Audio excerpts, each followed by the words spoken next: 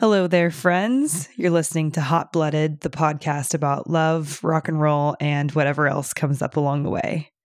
I'm your host, Kat Jones, and I'm coming at you live from my bedroom in Brooklyn, New York, where it's currently pouring rain, sunny, and also 91 degrees outside all at once. So that's cool. The world continues to be weird as hell as we creep into month 5 of lockdown. Jesus Christ. I've been back in New York for a couple of weeks since spending 2 months quarantining on the West Coast, and it's been great to see that the vibe has changed drastically here since springtime. I think the change in weather and the opening of outdoor dining and the severe drop in COVID cases combined has sort of made people feel at least a little bit better about the world despite everything else that's going on. So, baby steps, just keep wearing your masks and we will be back on track. But anyway, today's guest is Evan Patterson of the Louisville, Kentucky bands J Jail and Young Widows. And if you've been listening to this podcast from the beginning, you know that he's also married to a former guest on the show, the amazing and wonderful and delightful and talented Emma Ruth Rundle. This episode is a really special one because it's the first time on this podcast that we've ever gotten the other side of the story that we've heard previously about someone's tale of falling in love. We had Matt Pike and Alyssa Mosseri Pike sitting together in the same room telling me their story, but we've never had two separate isolated episodes. And I'm thrilled that this is the first one because not only do I adore both people, but they're also just two of my favorite musicians. So if you're not familiar with Evan's work, he started out as the singer and guitarist of Young Widows, who were active between 2006 and 2014, I think. They had two main sides to them. They sort of vacillated between this super cacophonous post-hardcore noise rock sound and a calmer, more Southern Gothic rock side of things. And J Jail is his solo project that in many ways picked up where Young Widows left off, but leans really hard into the Americana side of things and took things even further into this very stark, intense, dark, and sultry sound, but still with the use of guitars and a full band. But this new record that's coming out next week, which is called Prison, has no guitars on it whatsoever. And Evan actually wrote the entire thing on his iPhone in the back of the van when he was on tour over the past year. So it's a really special record. And it was also produced by Ben Chisholm, who is Chelsea Wolfe's main collaborator. And the final product sounds like Nick Cave narrating the score for a vampire film or something. And that's perfect because the album cover is laid out in a way that the word prison appears as vampire teeth over Evan's face. So it's the whole experience is like very evocative of this dark world, and it's very cool. And yeah, it's just a really great record. Be sure to check it out when it comes out next week. And if you've been listening to or reading my work for a long time, you know that I love when bands take a darker, more vampiric turn in their sound. I've been a huge fan of quote unquote goth music since I was a kid, and I have a giant cathedral tattooed on my arm, so it isn't a stretch to see why I love this new J Jail record. But one of the reasons that I identify with sort of like the gothier side of things is that, as I've mentioned before on this podcast, I honestly believe that goths or people who just like see the darkness in the world understand love and romance better than anyone. Because at the end of the day, like what's more daunting and all-consuming than love? And what's more beautifully dark than wanting someone to be yours for the rest of your life? So when someone's music turns dark, that's generally when I want to hear them talk about love most. So if you haven't listened to the Emma episode, you should do yourself a favor and pause this one right here and go listen to it, because this is in many ways the sequel to that one. But if not, I hope you listen to it next. But more than anything, make sure you treat yourself to a journey into both of their discographies, because they're incredible musicians who do very different things, but in the same vein. And I know that you'll love it just as much as I do.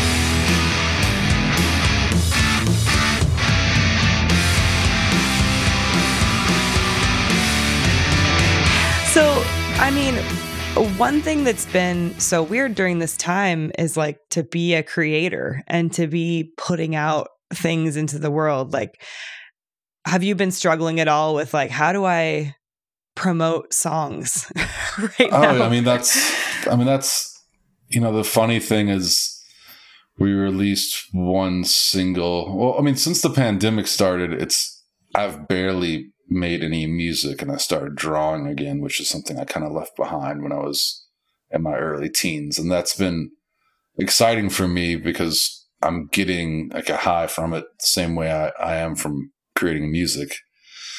But the other side of it is it's when I go to play the guitar, I'm not having the same feeling that I do when I can go rehearse with a full group and I can work on music. And so fortunately, I did have this record that I made on my phone while on tour, and it was kind of made in a way that as if you could be in quarantine, you could make a record just like this. And being on tour is almost like being in quarantine. You're in the van so much, and you're traveling so much. Right. So that's kind of what the name of the record was, like prison, because it was like a synthetic prison to me of just being stuck in the van traveling for 3 months straight. And, venues start to feel the same, cities start to feel the same. You don't know where you are. You don't know who you are. You don't know how you feel. You're just a machine at that point. That's really interesting. Yeah. I mean, I wanted to take a break this year because I played, I think 210 shows last year. So I wanted to take a break because I was feeling the burnout. I was feeling like I need to make more art. I need to like put my feet on the ground, So, I've been home and I've honestly been enjoying it, with the exception of my cousin dying from heroin overdose and, the other aspects of the pandemic. And now with the protesting is also just makes the tension of everything so intense. And the first single I released for the record was Gun Time, which is, everyone kind of feels sensitive about that. But I keep on thinking like, this is a perfect song for now. It's kind of about police being, morons, and gun control and being threatened, with violence.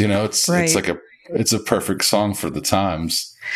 So the story behind that song is you were in Paris and then you looked out the window of a car and somebody was pointing a machine gun at you. Is that right? Yeah. I was talking. I was sitting up front and our driver was driving and we're just talking, stuck in traffic, just, not moving really. And this car is inching up on us. And I'm talking to him, looking at him, and I see this machine gun coming out of the window, and they slow down and kind of veer in front of us a little and are just pointing this machine gun at us. And the guy has his face covered, so I'm like ducked down and I'll tell him, I'm just like, just stop the van and duck down or something. And, and we're just confused about it. And he was French. So our driver was French. So he was like, let's pull off and take a break for a second. Like the guy drove away. It was probably a 30-second to 1 minute long interaction, but probably felt like a lot longer than that. Yeah. It felt like, okay, this is when I die. This is what's going to happen, Right. And, we pulled off and he's like, I'm just going to call the cops and just see what they say. And he was just like, they didn't care. They're like, yeah, this happens all the time. They're just some kids having a fun time, So we were just laughing about that. Like, okay, I guess that's a way to look at it. You know, like you're not wrong, but also what the fuck? Exactly. It's like, isn't there a way to investigate even someone on the highway? Like there are probably cameras, or there are probably other people that saw that. I don't know. Right, or like a license plate or something. Yeah, something to do is just like, oh yeah, we don't care. It's like that happens all the time. So, I mean, it's yeah. Which, you know, all in all, it was fine. It did freak me out there's a few days where I was like just kind of jarred from that experience because I had just started a tour and I was 2 weeks into getting ready to be out for another 10 weeks, you know, so, and I already have insane anxiety in vehicles. So it's like adding on. Oh my God. To that, I'm just that's like the last thing you possibly need at that point. Exactly. Oh my God. Well, when I interviewed Emma, she told me about, you know, there were times when she would be like, where's Evan right now? And then it turns out you were like lying down in the backseat, like writing this record on your phone, which is like so crazy. It's the first time you've ever put out a record with no guitars on it. What was sort of your inspiration there? I don't know. It was just a thing of Ben and Chelsea Wolfe, like they were doing a song for Ashley Rose. She had a fashion presentation and it was all Chelsea themed music. Ashley suggested that I make a song as well and collaborate with them. And I made this song and Ben was just like, this is great. We should make a whole record like this. And that was just kind of how it took off. And I really was unsure about what I was doing. I'd never really made completely digital synthetic music without a band. You know, I would just kind of would for hours and hours and hours just go through different sounds and try to find different ways to make something that I liked. And, you know, I honestly didn't know what I was doing at all. And I haven't made music like this since finishing that record because it was not very enjoyable, really. You know, it was something to take my mind. It was something to take my mind off of touring and being in the van and, you know, and just being cramped and uncomfortable. And, you know, it made the tour more enjoyable because it would, you know, make time travel. Like it would just be, you know, like, okay, we have a 12-hour drive, and I would just go in the back and put the headphones in and make a song for 12 hours, and then we'd be there. And it was like that part of it was exciting. And I've never been able to read in the van because of the motion of the vehicle. And this was, for some reason, easier, you know, like playing piano on my phone or playing strings on my phone. It's really funny. Like every time I would do it,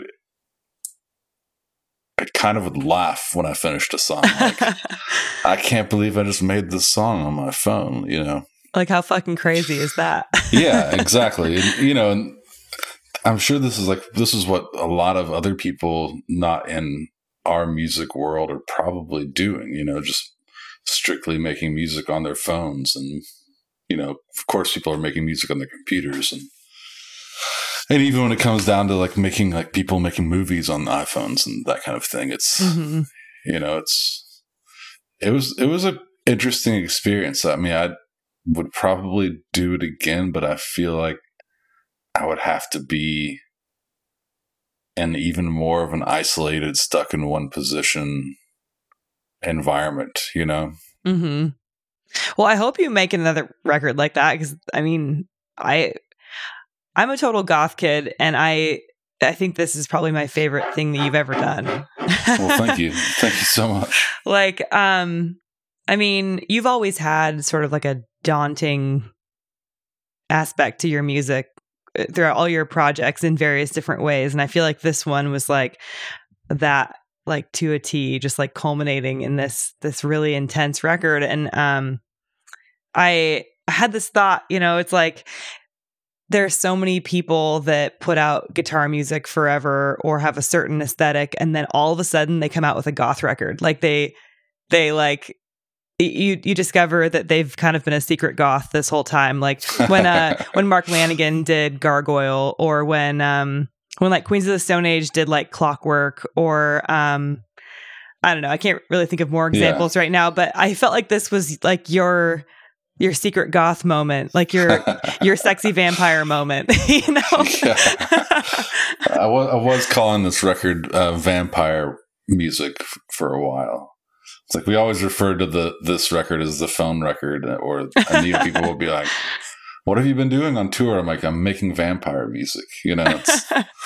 And that was kind of the mindset. And I don't know. I guess it's been since, probably Young Widow's record, In and Out of Youth and Lightness. Like, kind of finding my voice was a thing that record opened me up to, using my voice in the way that it sounds. It's like I have a lower voice, and I never knew how to control it until then. And, you're kind of attracted to, I'm always attracted to the things that I think I'm capable of doing. Like I'm influenced by things that I think I can relate to, if that makes sense. Yeah. And it's, it's odd. It's like, I don't know why darker music and music that people might think is sad or gothic or whatever you want to call it, but it's like that music actually brings me the most joy. It always has. It's like throughout my entire life. Yeah, I think I feel the same way. I feel like there's like this certain joy that you get that's almost like, it almost feels kind of like a secret naughty joy you get out of like hearing this like sultry dark music that feels like you should be listening to it in the dark, in secret. Actually, absolutely. It's like, I remember when I was a kid, it's like watching Fantasia, and it was like Night on Bald Mountain. I was obsessed with that part, and I would just watch it, and I'd rewind it and watch it again, and just like, this evil darkness I relate to it, and I'm 5 years old. It's not, and it brings me happiness for some reason. It's hard to explain to people that don't feel that way. It's like, a lot of friends, I actually had this conversation with a couple of friends about Fantasia in particular. And I would ask them, "What's your favorite part of Fantasia?" And I was like, I was obsessed with Night on Bald Mountain, Totally. Well, Evan, you might be a goth. That's just the way it is. I might be. So, to move on to talking about Emma, it's so funny. Like, I think this is the first time I've ever interviewed the partner or spouse of a person that I've already interviewed. I was thinking if this was going to be the first occasion of interviewing the partners separately. Yeah. I mean, like, it's definitely the first one of this podcast, but I was trying to think if I've ever, like, in my 11 years of doing interviews with bands, if I've ever interviewed both partners. And I'm sure I have, but I can't think of any. So this is like really funny to me. I feel like I'm like tattling on Emma, like we had our own conversation, and now I'm talking to you. But I love talking to her because your love story is so like cute and interesting and funny and beautiful. And I still haven't listened to her interview with you. So. I remember you said that you might not want to, and I totally understand because that's like weird as hell. And maybe she won't want to listen to this either. But I guess it was funny. I was trying to think, like, how do I even start phrasing questions? Because I don't want all of them to be like, well, Emma said this, so what do you say about that? So why don't you just start off by telling me how did you meet Emma? How did she come into your life? I believe it was 2008. or 2007, but Young Widows was on tour with Russian Circles, and I remember we played, it was Denton, Texas, and Red Sparrows joined up. And Emma was there, and that was my first meeting of Emma, and that night we kind of talked a little bit. And the next night I remember kind of started to talk a little bit more. And I believe we were in Texas for most of it. Actually, all of that was when we were in Texas. But I remember gambling, like getting her to gamble because I had dice, and I was really like hot and heavy into playing threes. So I was getting everyone to gamble with me, and and then the next night, there's such funny stories. Like the next night, I remember having a fuck ton of drink tickets, and I was like, I've got like 30 drink tickets. Let's get drunk. We're both done playing and hang out. And just really connected with her on those shows. And I remember Albuquerque, we played Albuquerque, and after the Red Sparrows set, I just remember Emma coming up and being like, "So what is your story?" and I was just like, well, I mean, where do you want me to start? There's a lot, how far you want me to go back? And, that's a huge question to ask somebody. And then we're just kind of talking, getting to know each other. And then the Young Widows van breaks down on the way to our San Diego show. So we missed that San Diego show. And I think we both were just like, oh no, this was the last show with Red Sparrows and Young Widows and Russian Circles, and Young Widows would continue on the tour. And we missed that show and played LA the next day. And, I got to hang out with Emma again. And it was a really fucked up night where I was like aggressively drinking, which was never a bad idea or never a good idea. Freudian slip. Yeah. And I was just like, I'm just going to drink a pint of bourbon because I don't want to deal with trying to find a van. So I'm hanging out with her, and I'm extremely drunk and talking. And I think at one point we decided to, this is such a funny story. It's maybe a little personal, but like we decided to go smoke a joint in this U-Haul truck that I'd rented because I was like, I just want to get fucked up. And I don't really smoke that much weed, and neither does she. And we're both in there smoking this joint, and I think we both get high, and we're like, why are we doing this? And we get out of the U-Haul and go our separate ways. And that was the last time I saw Emma until she got in the JJL van while we were on tour with Oathbreaker 3 years ago. So that was like a long time between those two. I saw her one other time actually in LA, but there was always a thing. I mean, I remember when we parted ways on that tour when I first met her, I remember saying to my bandmates, like, it's probably a good thing that Emma and I aren't on tour anymore together because we both had partners, and like there was clearly a really strong connection between the two of us.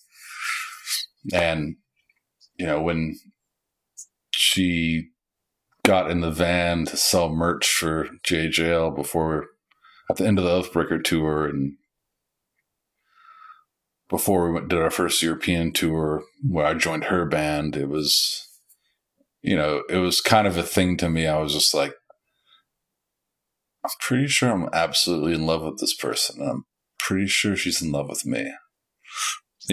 I'd like made all these ideas about it, but I hadn't spoken of it now, and I just didn't want to bring it up. And so then we did a tour together, and kind of the rest of it's history, did a tour together, and I think by the end of the year asked her to marry me. And yeah, that's the short version. So what was really interesting to me to learn was that, so when I first heard your Split record a long time ago, I thought that those songs were about each other, because it was very shortly after that came out that I knew that you guys were dating. So I just assumed, oh, this must be, a record about their love. And Emma told me that they were just B-sides, it just was a total coincidence that you guys ended up falling in love after that. Yeah. I mean, that was such an interesting record because she had this concept to make the record with that photo that she had taken, and I made one to complement her photo to have this concept. And, we were joking around about like the digital version looked like a RSVP for a wedding. It looked like a wedding invitation or something. And I remember joking around with it then. I was like, we should make fake wedding invites. And she's like, that'd be hilarious. We should do that. But at the time it's, I wasn't thinking, neither of us were thinking that we would end up being together at that point in any way. And I remember when the Split LP happened, I was talking to Kathy from Sargent House, and she said, you should do a Split record with Emma. And I said, why would Emma want to do a Split record with me? Like, she's down. She'll do it. And then I talked to her and I'm like, why do you want to do this again? And she's like, because I like your music. And I'm like, okay.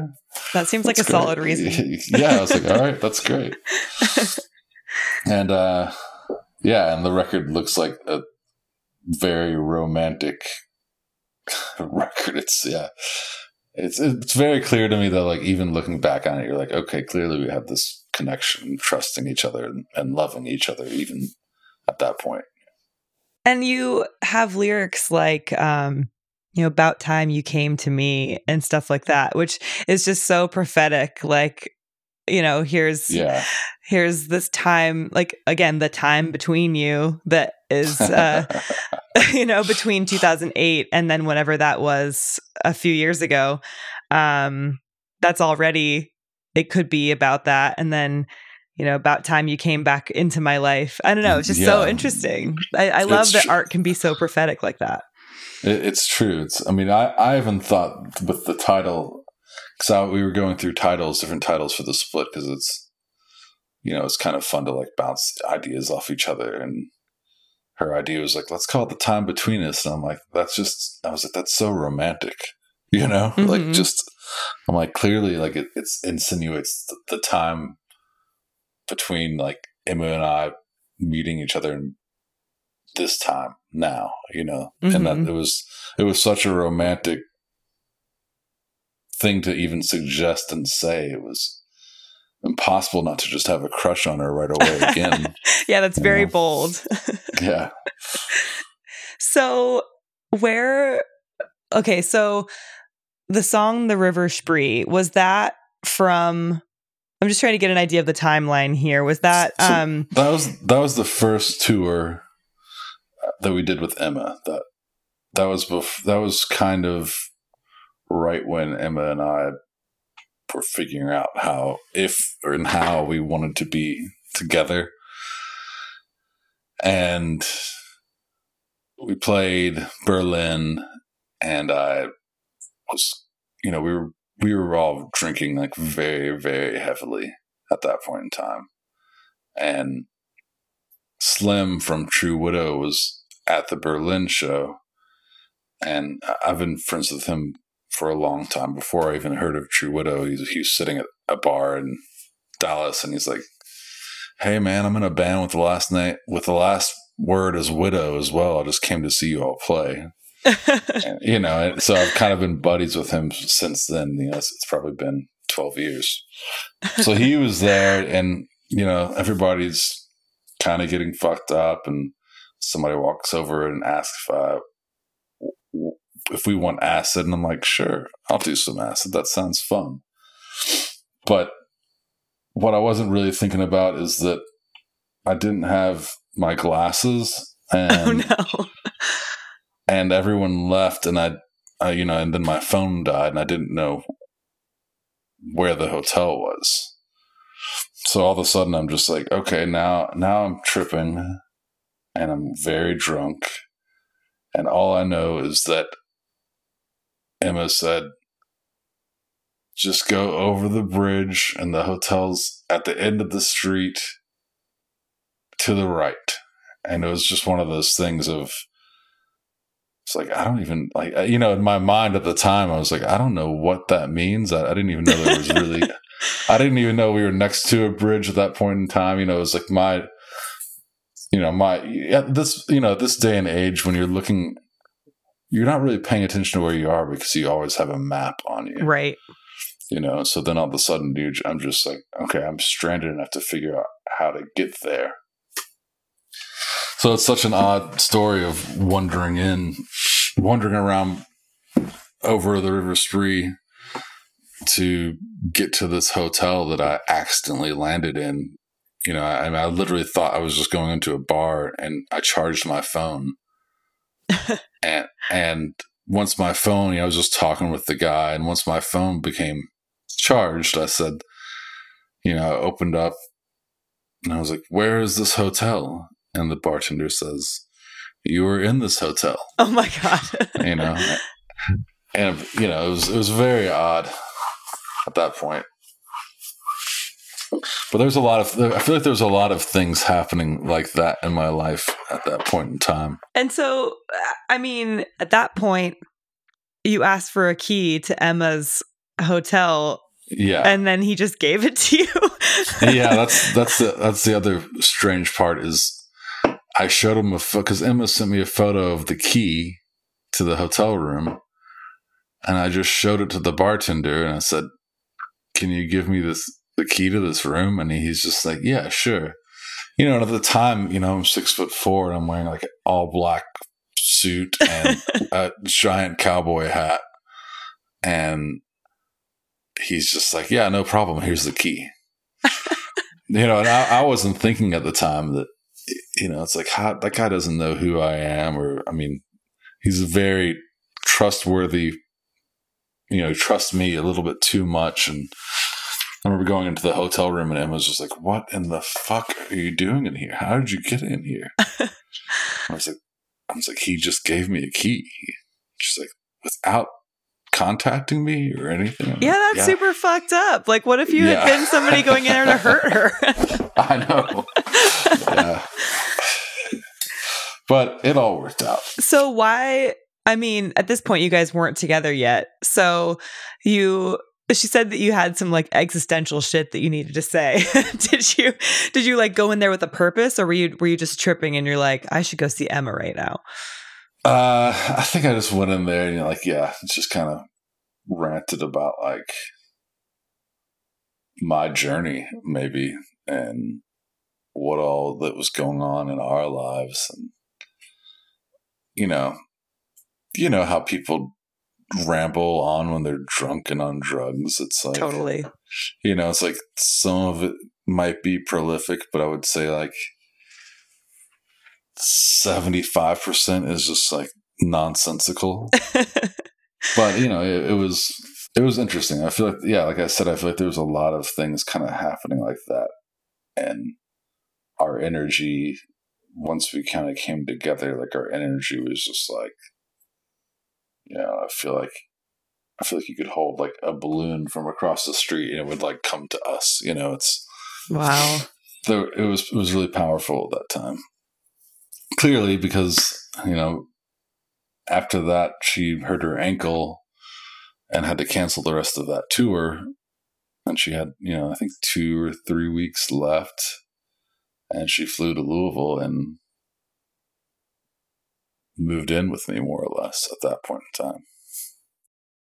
So how did you, what was the conversation where you were like, okay, we have all this energy, we're clearly in love, let's be together? There was a night where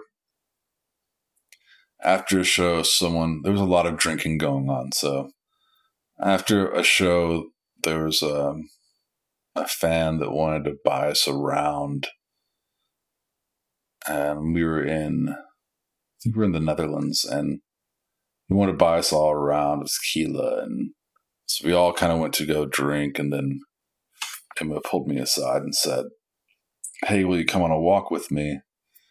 And she was kind of telling me, "Hey, I have feelings for you, and I don't know if we should ever like sleep in the same room together." And at that point, I just was like, "I'm pretty sure I'm in love with you. I kind of can't stop thinking about you. It's been like this for 3 weeks. You know, I was having dreams about you, and you know, I'm in love with you." And she's like, kind of like, "Oh, okay." and it's a bit confusing because, you know, I was currently with someone, so that's like the tough part of all this. Like the start of it was just like I was with someone, and I wasn't necessarily, I wasn't happy. It wasn't someone, you know, it was someone that I loved and cared about, but it wasn't someone that I wanted to get married to and wanted. I didn't envision a long lasting relationship with the person, Mm-hmm. which is like sad and hard to say and put even when you care about someone. But, you know, I just kind of knew right away. I was like, well, you know, this is my connection with this person and my communication and, you know, our interest in art and music.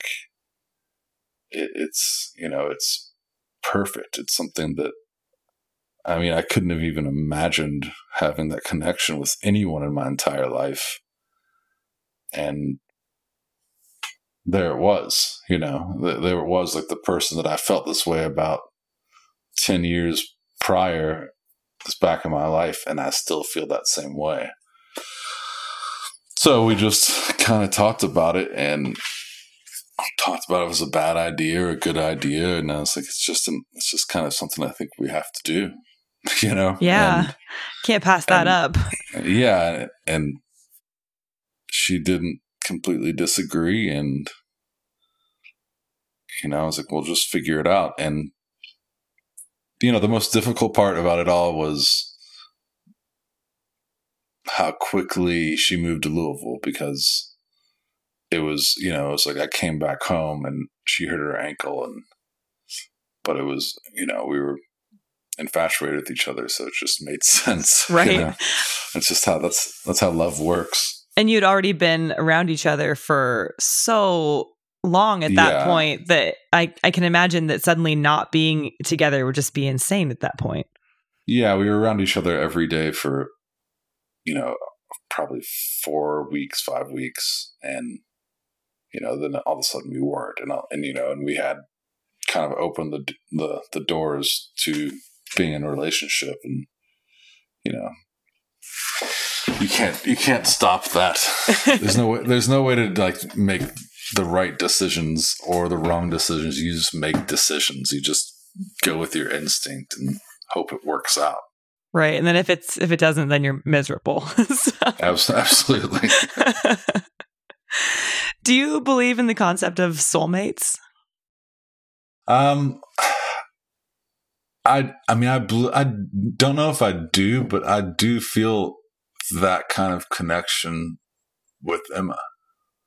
You know, it's, you know, and as we're in a relationship now for 3 years, and I still feel there's times where like our connection and our communication, and it's tough because I'm not like a spiritual person, really. It's like I believe in a spiritual connection that is, you know, I guess let's just say I do believe in soulmates. That sounds easier. Just your particular definition of that. Yeah, I mean, what you just described to me, I think that's the most pure form of that I've ever heard of somebody describing their connection with another person. So it's incredible. Yeah, I mean, it's so wild to me even still to think about the fact that, you know, I had this connection with her 10 years ago and would think about her and always had fond memories. And then the fact that we would come back into each other's lives, you know, it's odd. Like the fact that like, I mean, as strange as it sounds, it's like I live in Kentucky, and it's not that I see that many people, and it's a strange place in the world to be, and even having the opportunity to tour and play music living here is something that I feel like I'm very fortunate to have those opportunities. Mm-hmm. So then to like, reconvene with my dream person was very exciting. That's so adorable. I can't stand it. So how did you propose to her? Yeah, it's pretty nerdy, but it was a funny day. Like we went to Mammoth Cave in Kentucky, like some of the biggest cave systems in the country, and we went there, and there was like screaming kids as we were doing these cave tours, and it was like moderately disappointing. And then afterwards we were driving through E-Town where I was raised, and I was like, hey, let's go to this Cracker Barrel. We always go there. And when I was a kid, that was like a thing. Like, I was raised in a Methodist church, and after Sunday school service, we'd always go to this one Cracker Barrel. So I was like, we're driving by, let's go there. It's a good memory.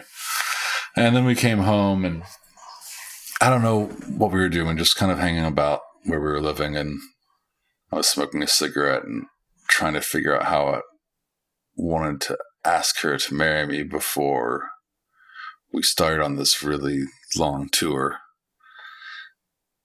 And I just created this idea of like, I'm going to go out there and tell her that I see like an animal flailing around, and we should go, it might be injured, and we should go check it out.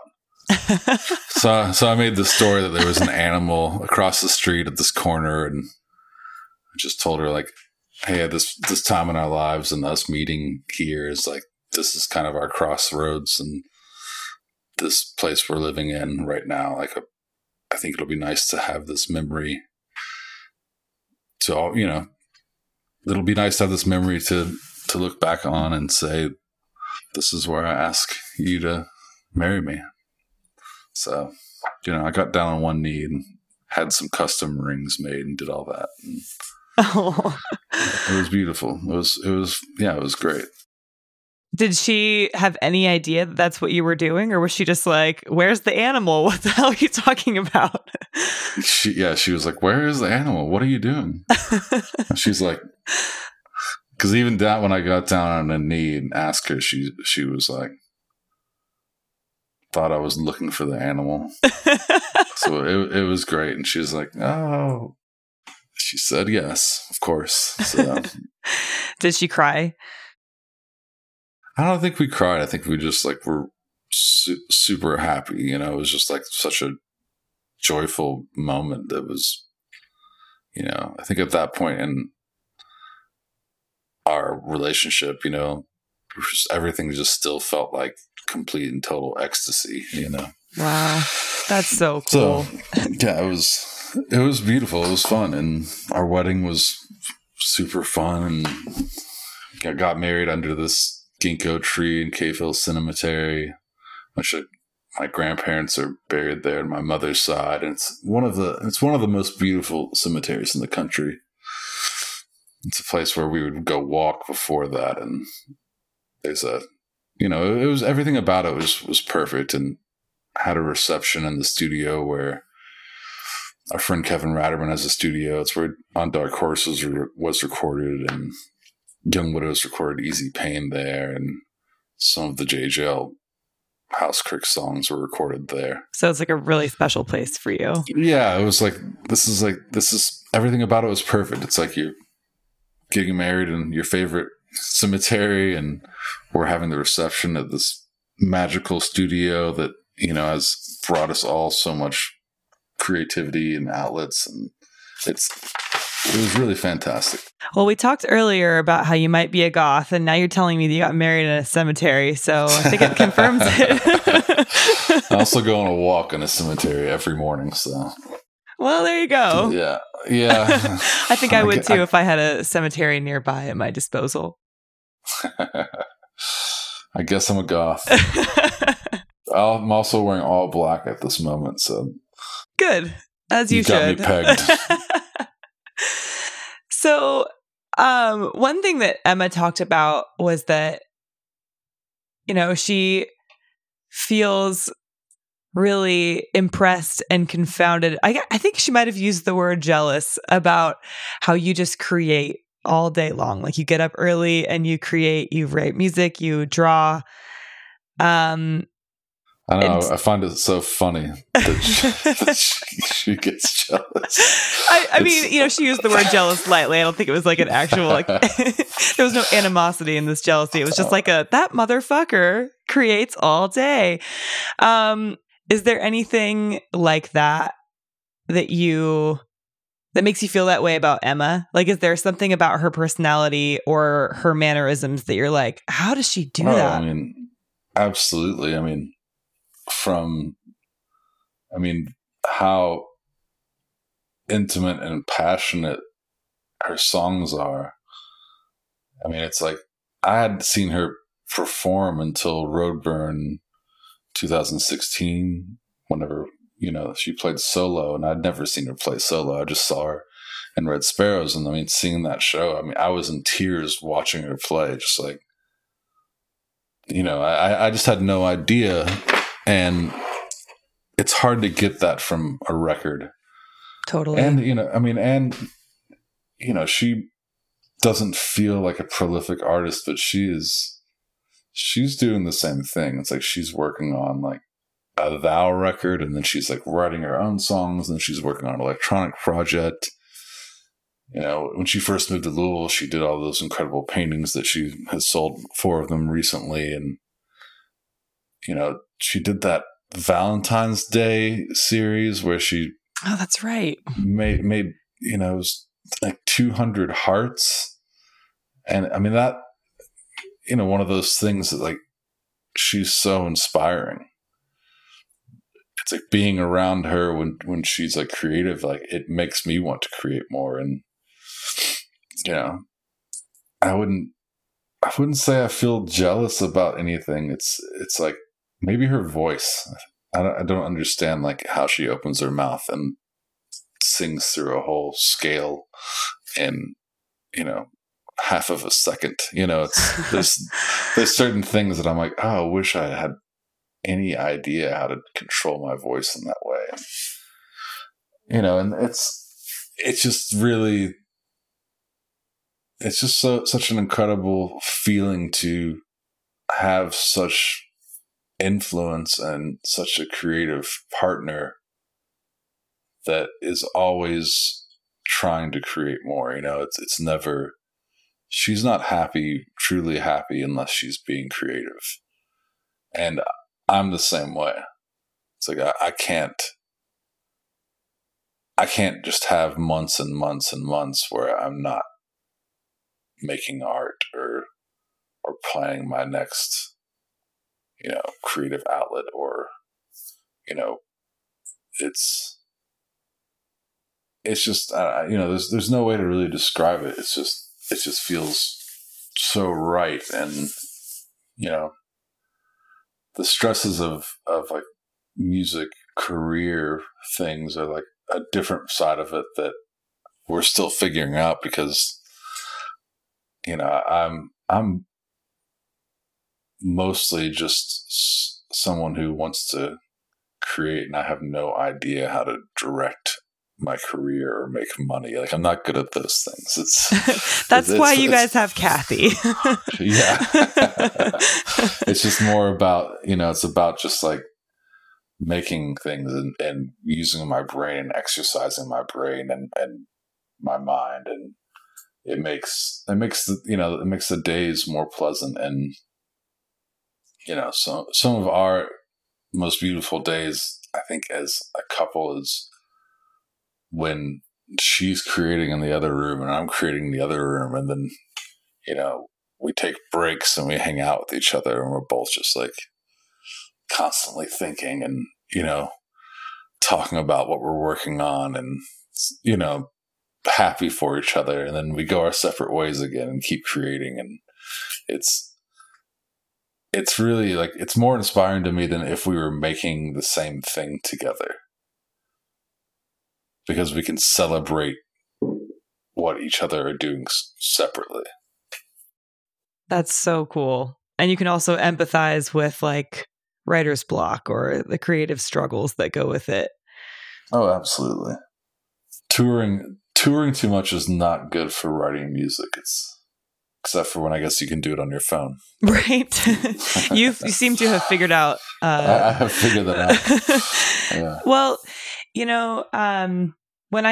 when I spoke with Emma, it was like right after she had come back from tour. And of course, that tour was so crazy because the whole coronavirus thing hit like while she was out. And she had to get home. And I think wasn't she in like Mexico at the time? So she had to like cross the border too. And it was stressful. It was like, no one knew what to think about it at that point in time. Right. And none of us knew how long this thing was going to last or how long we were going to be away from live music. And so a lot of what we talked about was like tour dynamics and how you guys have figured out how to communicate when you're on tour together and spending too much time together in stressful situations, or how you communicate when one person is in a totally different time zone across the world and the other one's home. But now I'm curious about, since it's been like 3 months, or I guess like 2 months since I talked to Emma, what's it been like staying in one place together for like the first time in your entire relationship? It's been, actually, I think it's something, it's something that we really needed. I think there's a lot of like transparency that has happened between us since the lockdown, because we're around each other and we're just like, okay, we have to communicate. Like, we have to be crystal clear about everything, because if we aren't, there's just no way that we'll understand each other. And our connection, since it's difficult being on tour, it's like, it's stressful, and it's not really, that first tour we did was kind of romantic, but it is not romantic touring together. It's stress and it's hard work, and we kind of have figured out that maybe touring together isn't the smartest thing for us as a couple. And since being home together during the pandemic, it's been a much needed place for us to like get to know each other and get to be closer, and kind of face each other and think about even our future more and what we want to do, because it's so hard to even think about the future when you have a tour that's 9 months away. It's going to be 3 months. And, it's last year I was only home in Louisville for, I think it was less than 3 months out of the year. So it's difficult to make any kind of plans as a couple besides work and tours and this kind of thing. So now we're home and we've like landscaped our front yard. Wow. And, like pulling a fence down, and we're doing things to like, better our home. And also it's like a connection through that, because this is our place together, and this is, kind of our sanctuary. So it's been beautiful. It's been really great. That is so cool. I feel like, you hear so often about couples being like, oh my gosh, quarantine's terrible. Like if I have to see his face one more time today, I'm going to scream. And here you are saying it's like one of the best things that's happened to you guys in a while. I think that's so cool. Yeah. It's been tough because, any plans I have had, I was working on getting some tours together and plans for the record to come out. And, she had lots of tours canceled. And getting Roadbird canceled was heartbreaking. And so it's hard to think about and just say, she doesn't have work for the entire year. You know, I don't have work for the entire year. And I run a small screen printing shop from my garage when I'm home between tours. I've done that for 20 years. I've screen printed. So it's like something that works out very well for me and keeps me busy. Mm-hmm. But since the pandemic, it's just completely stopped. You know, nothing. No one's ordering, you know, shirts for their businesses. And I was mostly printing for bands and that kind of thing. So, like to prep them for their tours that are no longer happening. Yeah, exactly. So it's one of those things of like, yeah, there have been things that have been difficult, and since the protesting, it got a little more difficult and stressful. But I mean, all in all, I believe this time has been like some of my favorite times as a couple, in you know, probably the past year, 2 years. You know, it's been great to be together, and we have a dog now, so that's a huge life upgrade. Her name's Sandy, right? Sandy the dog. Oh yes. My gosh, I love it when you guys post pictures of her. She's so cute. Yeah, she's incredibly sweet. There was a picture that Emma posted the other day where she was in bed and Sandy had her head on her neck. It was so cute. That's what she does. I mean, she kind of lives to cuddle and be close to us. She gets a little stressed out. She can't be near us. Oh. Which is great, which is fine because she's only 12 pounds. So it's like, yeah, of course she can be near us. And when you guys do eventually get back out on the road, who will take care of her? Well, I mean, hopefully we'll plan it to where we're, you know, touring at different times, and she's so easy to take care of that many people have offered to watch her while we're gone. They're like, please let me take care of your adorable dog. Exactly. JJL did a session with Earthquaker Devices, and I actually brought her with me. Oh. I'd only had it for 3 weeks, and I was like, oh shit, I have to go do this session. And so I took her to Akron, Ohio with me, and it was kind of awesome. Everyone was really into it. By the end of the night, they're like, this is so cool that we have a dog with us. We should do this more often. And I'm like, I don't know when this would work out this well, but it was great. It was nice. Yeah, dogs really lower everybody's blood pressure in stressful situations. Absolutely, yeah. And I had a dog for 17 years, so getting her, you know, it's been 4 years since I had that dog, and I kind of was missing that part of my brain that needs to take care of something. Yeah. You know?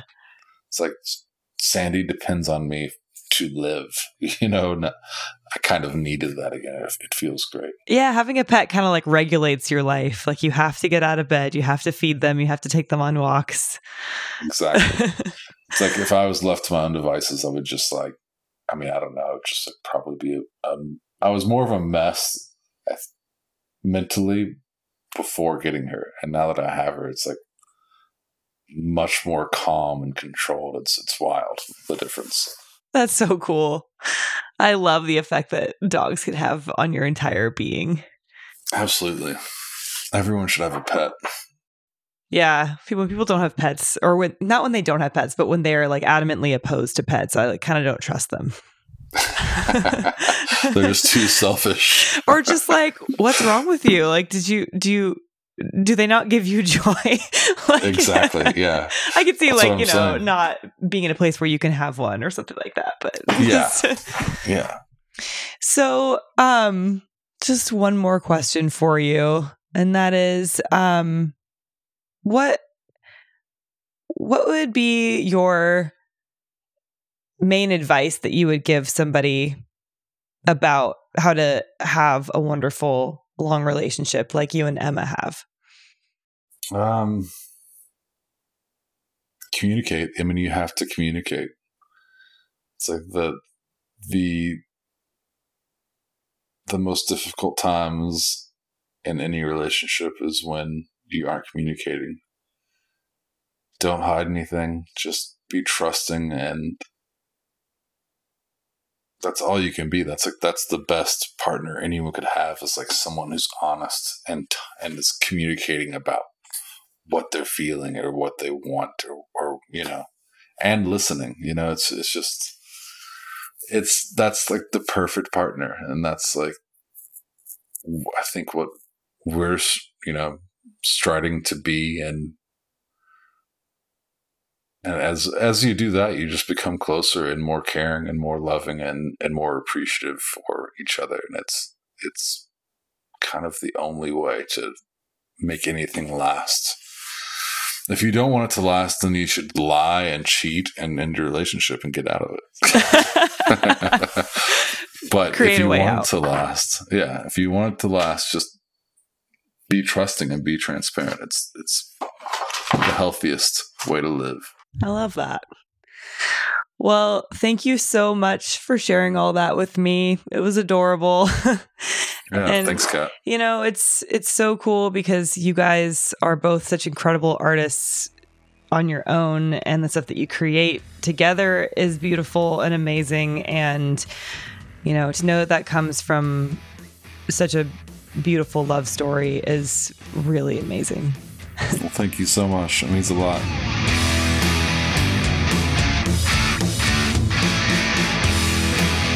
This episode of Hot Blooded was hosted, written, and produced by me, Kat Jones. It was edited and co-produced by Evan Dulaney, and the theme song was written by Jordan Olds. The logo was made by Corey Largent, who goes by Insane Clam Pasta on Instagram, and additional graphics were made by Jonathan Amaya. Special thanks to Kathy Pello, Stephanie Marlowe, and Emma Ruth Rundle. Thank you so much to everyone who subscribed on Patreon, but especially those who subscribed to the Lover tier: Janet Talenko Davis, Mark Bassett, Rob Menzer, Ryan Carty, Ronnie Rodriguez, Benny Bobo, and band Drug Salad. If you love this podcast and want me to keep making them, I would love it if you subscribed on Patreon. You can find it at patreon.com/hotbloodedpodcast. And there you can find bonus audio that gets edited out of the show. Plus, I make podcasts for subscribers and lots of other fun things. And it's just a wonderful community. If you ever want to shoot us a tip but don't want to subscribe, you can also Cash App us at Hotblooded Podcast. To learn more about the show, head to hotbloodedpodcast.com. And if you have any comments, concerns, or love letters, you can send them to me at hotbloodedpodcast@gmail.com. See you soon, but in the meantime, wear a mask and wash your hands.